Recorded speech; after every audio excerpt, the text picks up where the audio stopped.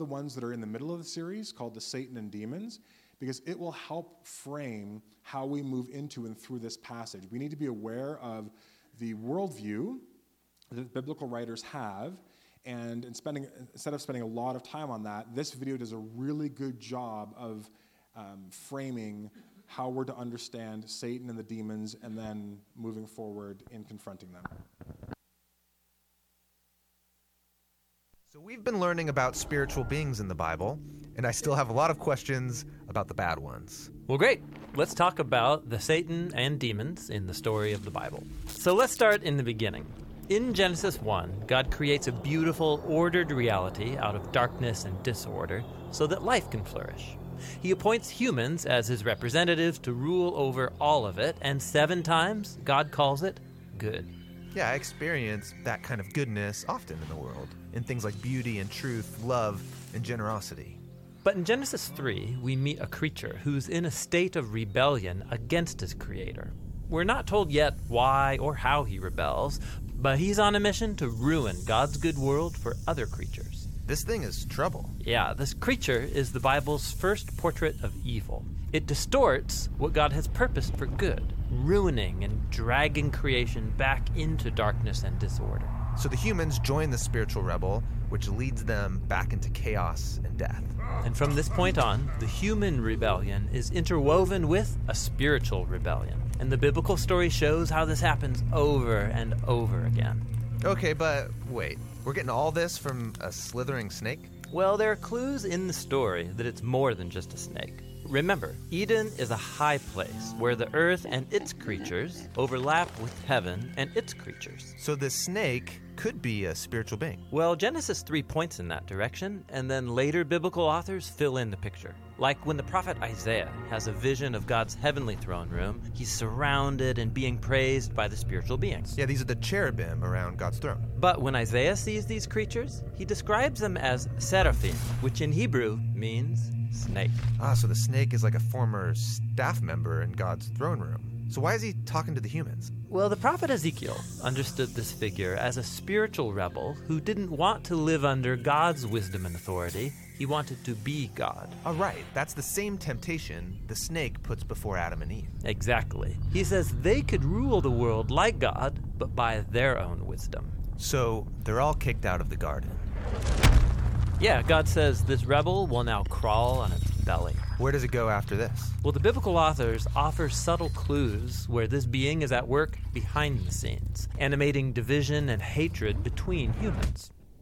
They also use a variety of images to describe this being. It's a snake, or a sea dragon, or a dark desert creature, or the king of death in the grave.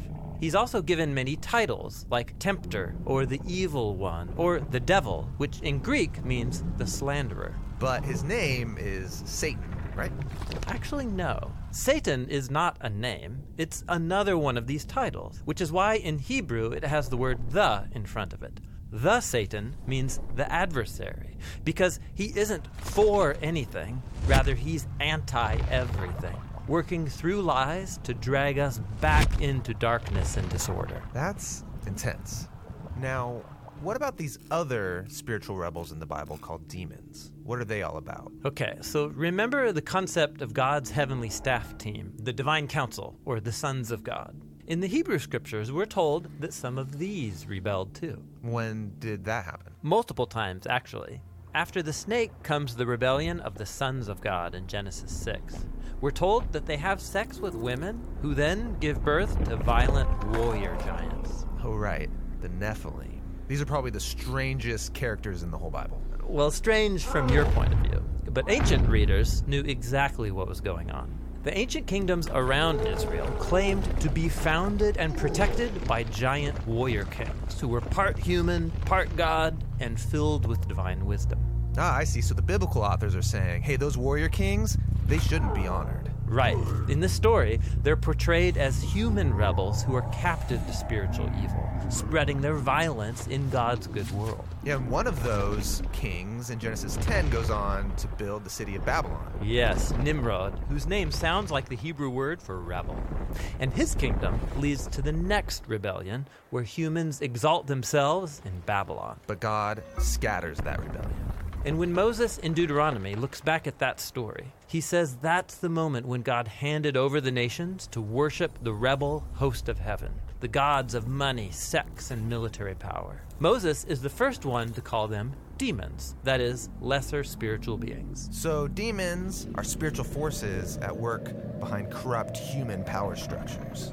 Yes, but in the Bible, they also work on the personal level, animating and exploiting humanity's greed and selfishness, as well as the weakness of our mortal bodies. In the Bible, spiritual evil is at work in anything that drags God's good creation back into chaos, darkness, and death. So this is why when Jesus arrives on the scene, he said his primary enemy is not human. Right. Jesus and his first followers viewed all the pain and suffering in God's good world as a sign of its captivity to death and spiritual evil. But they didn't think this was the end of the story. Right. Jesus knew that the only way out of this cosmic ruin is to overcome evil and death itself, even if it costs him everything.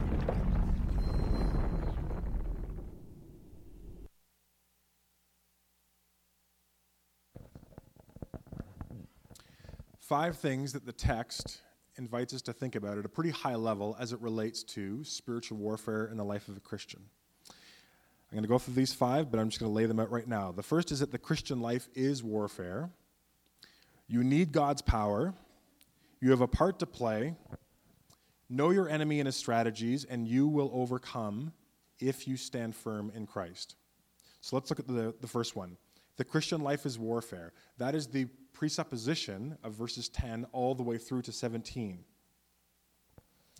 How many people, by a show of hands, have discovered that the Christian life is one of warfare? Yeah. Why warfare? Because we are saved from sin, from death and destruction, from condemnation, not just, we are saved from that into a new life and a new purpose. Our sins are forgiven, yes, but it's more than that. We are given God's Spirit. We now have a new agenda, a new mission in the world. But there are forces that exist in the spiritual realm that are anti-God's agenda. How many of you have noticed that since becoming a Christian, your life seems to have gotten more difficult? Anyone notice that pattern? I have noticed it in my life. I like what Timothy Keller says. He says, think about it this way. Before coming to Christ, you only had one enemy. You were only at enmity against one being, and that was God. But God loved you, and he died for you. And he was willing to work all things to draw you to himself. But once you become a Christian, you now gain a new set of enemies, plural. Because now there are forces which are allied against you, but they don't love you, and they don't have your best interest at heart. And so I've met many and counseled many Christians who haven't understood why their life in some ways is pretty smooth and easygoing before they became a Christian. Now they've become a Christian, everything seems to have been turned up to an 11 in terms of challenge. And they're kind of thinking, well, maybe I didn't think this, like I didn't say this out loud, but I kind of thought being a Christian would make my life easier because God's on my side. And it does in some ways because you have access to a new power. But we shouldn't be naive to think that once we partner and ally and claim Jesus as our king, that all of those forces which refuse to bow the knee to the name of Jesus begin to actively work against us. We gain a new set of enemies. The Bible calls that, broadly speaking, the Satan, the adversary, the enemy, and his demons. They want to figure out how to keep you far from God, how to entice you away from God, how to divert you on your mission to obey and to fulfill God's purposes in your life. Us as a church are working on the individual level, congregational level, societal levels. This is why you'll notice all kinds of new challenges coincidentally emerge, even if you just make a new spiritual goal in your life, right? Oh, I've been really slack in this area. I'm going to starting tomorrow. I'm setting an appointment, 7 a.m. I'm just going to get into Scripture. You watch what happens at 6:55 a.m., right? You know this, right? I'm totally going to go to church. I've just been a little bit casual and slack in that area. I really want to re-engage. You watch what happens on Sunday mornings now. When we set our face towards obedience and following Jesus, you will notice that there seems to be all these little speed bumps that seem to be running interference on your life. And the Bible says we should expect that because the Christian life is warfare. If you are sincerely trying to follow Jesus in your life, Monday through Sunday, there will be active opposition at the personal level, in your marriage, family, community. The Bible teaches us to recognize that and to accept it and to be prepared for it and to embrace the good news that comes through this passage. So, one thing to understand is that if you are a Christian, you need to expect your life is going to be challenging because you have been saved into the army of God, the literal Salvation Army. And we have a counter army of forces that are marshaling against us. Understand and accept this truth so that you won't be perpetually confused as to why you're under continual or consistent attack as you continually lean into greater faithfulness, greater holiness, greater obedience to what God calls you to do. You just learn to accept it after a while. Identify it and then stand in God's power to overcome it. Number 2, you need God's power. Verse 10 says, finally, be strong in the Lord and in the strength of his might. This is not a call to summons your own willpower resources. This is a fight that we need God's power to overcome. The passive form of the verb, which is be strong, indicates that this is an empowering that is done to Christians. It's not something that you do to yourself. And the present tense shows that the intention here is to see it as continually be strong. It's not something that happens once. I did it. I said a prayer. I went to a special prayer meeting. I had these people pray over me, and I was strong in the Lord. It's a continual strengthening. So it's something that God has to do in us, and it's something that we need to understand needs to be a continual practice and pattern in our lives. We need to be strong continually in the Lord, knowing his strength, learning how to draw closer to him, how to access the resources that he has for us spiritually. And we'll get into the details of what that means in the coming weeks. But again, just recognize you cannot fight spiritual battles with your own kind of strategies and just simply willpower. You're not going to willpower your way to overcome the spiritual nature of the forces allied against you. Number 3, notice that Paul says, you have a part to play. He says, put on the whole armor of God. Up to this point in Ephesians, he has told the church, this is what God has given you. This is what you have. You are in Christ. But notice here he says, he doesn't presume they're wearing the full armor of God. You need to put it on. And it's a really interesting thing here that because when we often think about that, we think about that at the individual level. But in a few weeks, I'll talk about the fact that, again, Paul is talking to the church. You need to put on the armor. And there's an interesting insight there because no person, Roman soldiers at this time, you can't put the armor on yourself. You have to have someone else helping you put the armor on. So it's a call to help each other put on the armor of God. Armor each other up. It's not just an individualistic sense of, I'm putting on the armor of God. I'm going out to battle by myself. No, we have a legion here of the kingdom of God. Help put the armor on each other and then go out into battle together. But you have a responsibility to play. Victory is not automatic. You've been given many things in Jesus, but God will not put this armor on. He wants to give it to you, but you have to put it on. You have to do something. Our God is victorious over the powers of sin and death and the devil, but if we walk out into our everyday lives in clothes, regular clothes, instead of armor, we shouldn't be surprised to find ourselves continually battered and beaten up by what is thrown at us. One of my favorite proverbs is Proverbs 21:31. The horse is made ready for the day of battle, but the victory belongs to the Lord. See, faith does not mean I trust God so much, I don't have to do anything. See how big my faith is? I don't have to do any preparation. I don't have to read the Bible. I don't even have to sometimes even pray because I'm just trusting in God so much. The Bible from beginning to end says No, that's not the way faith works. You prepare. Martin Luther said, work as if everything depended on you and pray as if everything depended on God. That's a bit of a false dichotomy, obviously. But the kernel of the idea there is when you're getting ready for war, you get your equipment ready for war. You train the horses. You train sword fighting. You practice, right? A Christian athlete doesn't say, I trust God so much for victory that I don't even need to show up to practice. No, that's sinful. That's presumptive. That's putting the Lord your God to the test. You work as hard as you can. You prepare as well as you can. And then you show up knowing that all of that hard work, all of your preparation will only get you so far, and victory is ultimately in the hands of God. And so you trust God after you've prepared for battle. Faith doesn't mean, having great faith doesn't allow you to escape personal responsibility of preparedness. The horse is made ready for the day of battle, but the victory belongs to the Lord. Number 4, the text compels us to know our real enemy and his schemes. Verse 11 says, put on the whole armor of God so that you may be able to stand against the schemes of the devil. For we do not wrestle against flesh and blood, but against the rulers, against the authorities, against the cosmic powers over this present darkness, against the spiritual forces of evil in the heavenly places. Paul wants them to understand that your enemy is not, at bottom, at the end of the day, other human beings or other political movements or other social institutions. They can be used as conduits of evil, but that's not the level of the battle that Christians are called to engage in.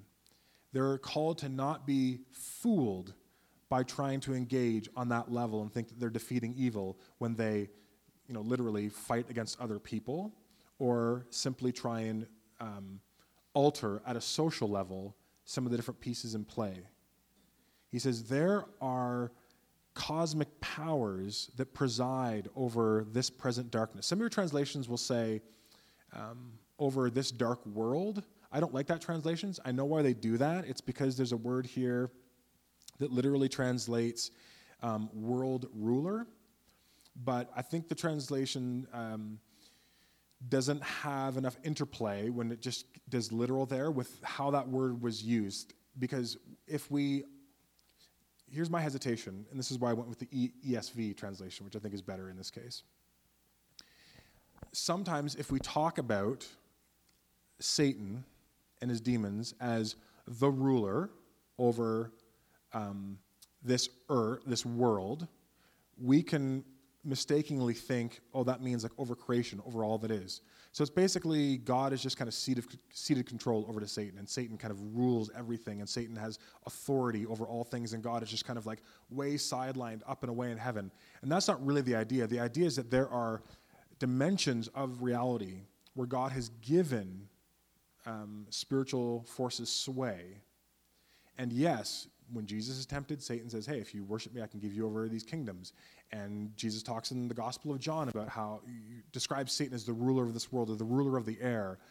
But it's not meant to infer that Satan rules everything and God can't work because this is kind of Satan's territory. It's that Satan has dominion and God's kingdom is battling against it here and now.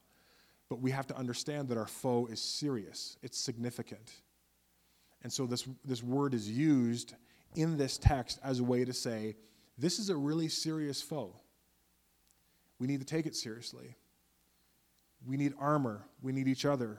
We need to be strong in God's power because we're not just dealing with little pixie demons who at their worst can just kind of annoy us. We are dealing with forces that can really do and sow seeds of tremendous discord and destruction in your life, in our life, in the world.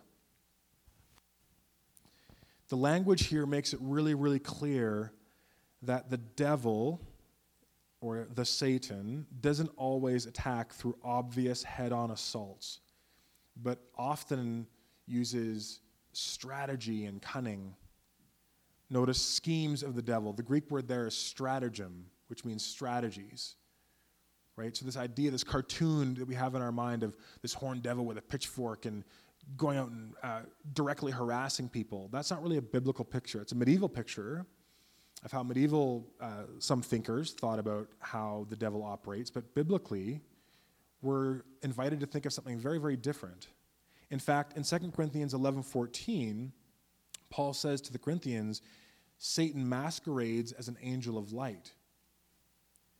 See, Satan and these spiritual forces are sentient, they're intelligent, and they understand strategies, and they understand that if they were to show up looking evil, even for people who aren't on the side of God, they're going to be freaked out by that. So most of the time, how they want to present is rational, reasonable, attractive, beautiful, enticing, right? There's nothing in the story in the Garden of Eden that makes it seem that it was like some monstrous entity tempting Eve. It's the serpent can come, and she's kind of like, yeah, I'd give this guy a hearing. Like, I want to see what he has to say. Evil rarely looks evil until it accomplishes its goal. And so we have to understand that our enemy is one who uses schemes and strategies. And he does so in a way that at first pass usually looks kind of reasonable to us, kind of attractive. Oh, I hadn't thought of it that way before. Yeah, that kind of makes a good point. Yeah, did God really say we shouldn't eat of that? Why did God say that? Yeah, maybe this is all just about keeping us down and keeping us from like the good life. Maybe God is sort of this divine tyrant, and everything he's posturing like he wants to bless and love us and care for us, but that's all just a ruse, and he's really a tyrant of heaven. Yeah, I'm listening to this guy. The two primary strategies that the devil uses throughout all of Scripture are lies and accusation. Lies and accusation, or put another way, lies and slander. Or put another way, temptation and accusation. And the nature of temptation is really ultimately a lie, Satan telling you a lie. I know you've been told that you're not supposed to do this, but do you really think the rules apply to you? You've done a lot. You've earned this. You deserve this. No one's going to find out. Did God really say, do you think that really applies to this situation? Maybe you've just misunderstood. No one can be good all the time. And you know what? We all need a release valve. You've been really holding down the fort awesome over here. Is it really going to be that big a deal if you just kind of let things go over here? Right? Satan doesn't show up in our lives with boogeyman, scary, I'm here to attack you. We would arm up. We would identify it. We would know. He uses strategies. He tempts us with lies. And if that doesn't work, then he keeps us down through accusation, through slander, by repeating things to us that are untrue and that go against gospel hope. You're guilty. You're shameful. You're praying to God. You think you're showing up to church today after what you did last night, after what you've done? Oh, you think you can just say a prayer and Jesus is going to magically forgive you? Jesus doesn't forgive people like you. Jesus doesn't use people like you. Like, oh, you think you have access to God? Really? Right? Slander. Undercutting what God says about you. You think you're a child of God? No, you've got to earn that. Maybe one day you will, but not right now. You should be filled with shame. I can't believe that someone like you would presume to try and lead your children, lead your spouse, be a leader in the church, be a pastor. Are you kidding me? So lies and slander are the two primary strategies. We'll look at a few more over the coming weeks, but that's important to understand, that often the attacks don't come as these direct frontal assaults. They come as a whisper, as come over here, check this out, think about this from a different perspective. Has God really said? Do you really think God's calling you to do this? I don't know. Like, look at your past. Look at who you are. And Paul says, this is the nature of the enemy. This is the enemy that actually we're fighting against. We don't wrestle against flesh and blood. The word wrestle there literally means wrestle. It means on the ground grappling. He says, as the church, we're not wrestling against other people. And this is written during a time where there was persecution from Rome. Significant persecution. But Paul says, again, don't get fooled by that. Look behind that. Understand the actual nature of our struggle. It's against spiritual beings that are anti-God in the heavenly realms. And that doesn't mean up, far and away. It means this present darkness in the spiritual unseen realm. Cosmic powers over this present darkness. I think it's a better translation of the word cosmocrator, world ruler. Because it gets at this idea that this darkness, the existence that those who are anti-God and are ignorant of God, don't know his ways, are blinded to the truth, Satan is the ruler of them. Not that they are Satanists, they're not intentional, but Satan, in a sense, has dominion over all that God does not. There's a kingdom of God and a kingdom of the enemy.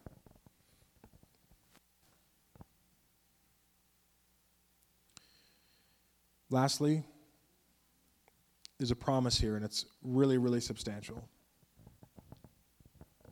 You will overcome the strategies of the evil one. You will overcome the force of pressure and exertion against you if you stand firm in Christ. Paul says, therefore, take up the whole armor of God that you may be able to withstand in the evil day. And having done all that, to stand. And the evil day, commentators go back and forth. They're not sure whether this is referring to a particular day that all Christians are going to face who are alive, that it is particularly evil, or whether it's just refers to a day that will come into your life because you're a Christian, of where there's going to be great evil. In the same way that, I might say to my kids, hey, you're going to need this piece of knowledge for one day in the future. One day in the future you're going to need this. It's like, are you talking about one actual day? It's like, no, it's more to mean like at some point you're going to face days and situations and events that are particularly against God's purposes in your life. And so we need to put on the full armor of God so that when that day comes, not if it comes, you, having done all of this, you'll be able to stand. And that is the promise, that whatever we talk about in terms of elevating and understanding the nature and scope of power of the demonic or of spiritual forces, for a Christian, those should not be things that should cause us to kind of buckle down into fear. That's not the point of this passage. Paul is on the one hand saying, look at the nature of these forces, their cosmic rulers and their powers and their authorities. He's using intentionally exaggerated language in order to underscore, but you know what? They're no match for you if you stand firm in Christ. The worst that the enemy has to bring against you, God has already provided a means for you to stand under. So don't live shrinking back from God's purposes in your life, because you can and you will overcome if you stand firm in Christ. Every action should be geared towards this end. The verb here means to stand firm or to accomplish something or to overcome after a battle. So it's this idea that, you're going 12 rounds as a boxer, someone's going to be left standing and someone's going to be on the mat. And Paul is saying to the church, against these spiritual forces, as serious and real and as crafty as they are, you can be the one standing every time if you learn to stand firm in Christ and put on the whole armor of God. In God's power, with God's armor, standing firm in Christ, you can withstand the assaults of evil. And that's at the individual level, in your marriage, again, on every level, socially, parenting, all of it, as a community of faith, as a global church. Now, what does it mean to put on the full armor of God? That's where kind of we'll go over the next few weeks. Look a little bit more at the strategies of the enemy, dive a little bit deeper into pragmatically how do we live into this, what might come to us as kind of a strange kind of warfare worldview, where we're kind of moving into reality being like, I don't really experience in some ways my Monday through Fridays is like warfare. Like I have problems, but I don't know. We'll kind of wrestle through all those things together. But what I want you to remember is to keep the big picture in mind as we move into this topic. That the Christian life is one of warfare. You need God's power. You have a part to play.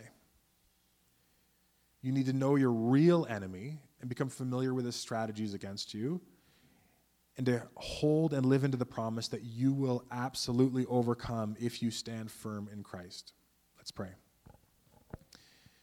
God, we thank you for your power and your grace in our lives, and for this passage in Ephesians, which gives us really important insight into the nature of evil and the external evil that does seek to lead us astray in all kinds of different ways. And I pray for those of us who for whom some of these ideas are either new or they just really seem untenable. They're just like, I can't get there. Maybe people have such a predisposition to say, if I can't see it and measure it and verify it through scientific methodology, it doesn't make sense to me. But I really pray, God, that through your word, you would give us insight into this spiritual dimension and how we can very practically integrate that knowledge into our everyday faith life in a way that is genuinely integrative and holistic and actually helps us better love you and serve those around us. We pray and ask this in Jesus' name. Amen. Thanks, Jeff.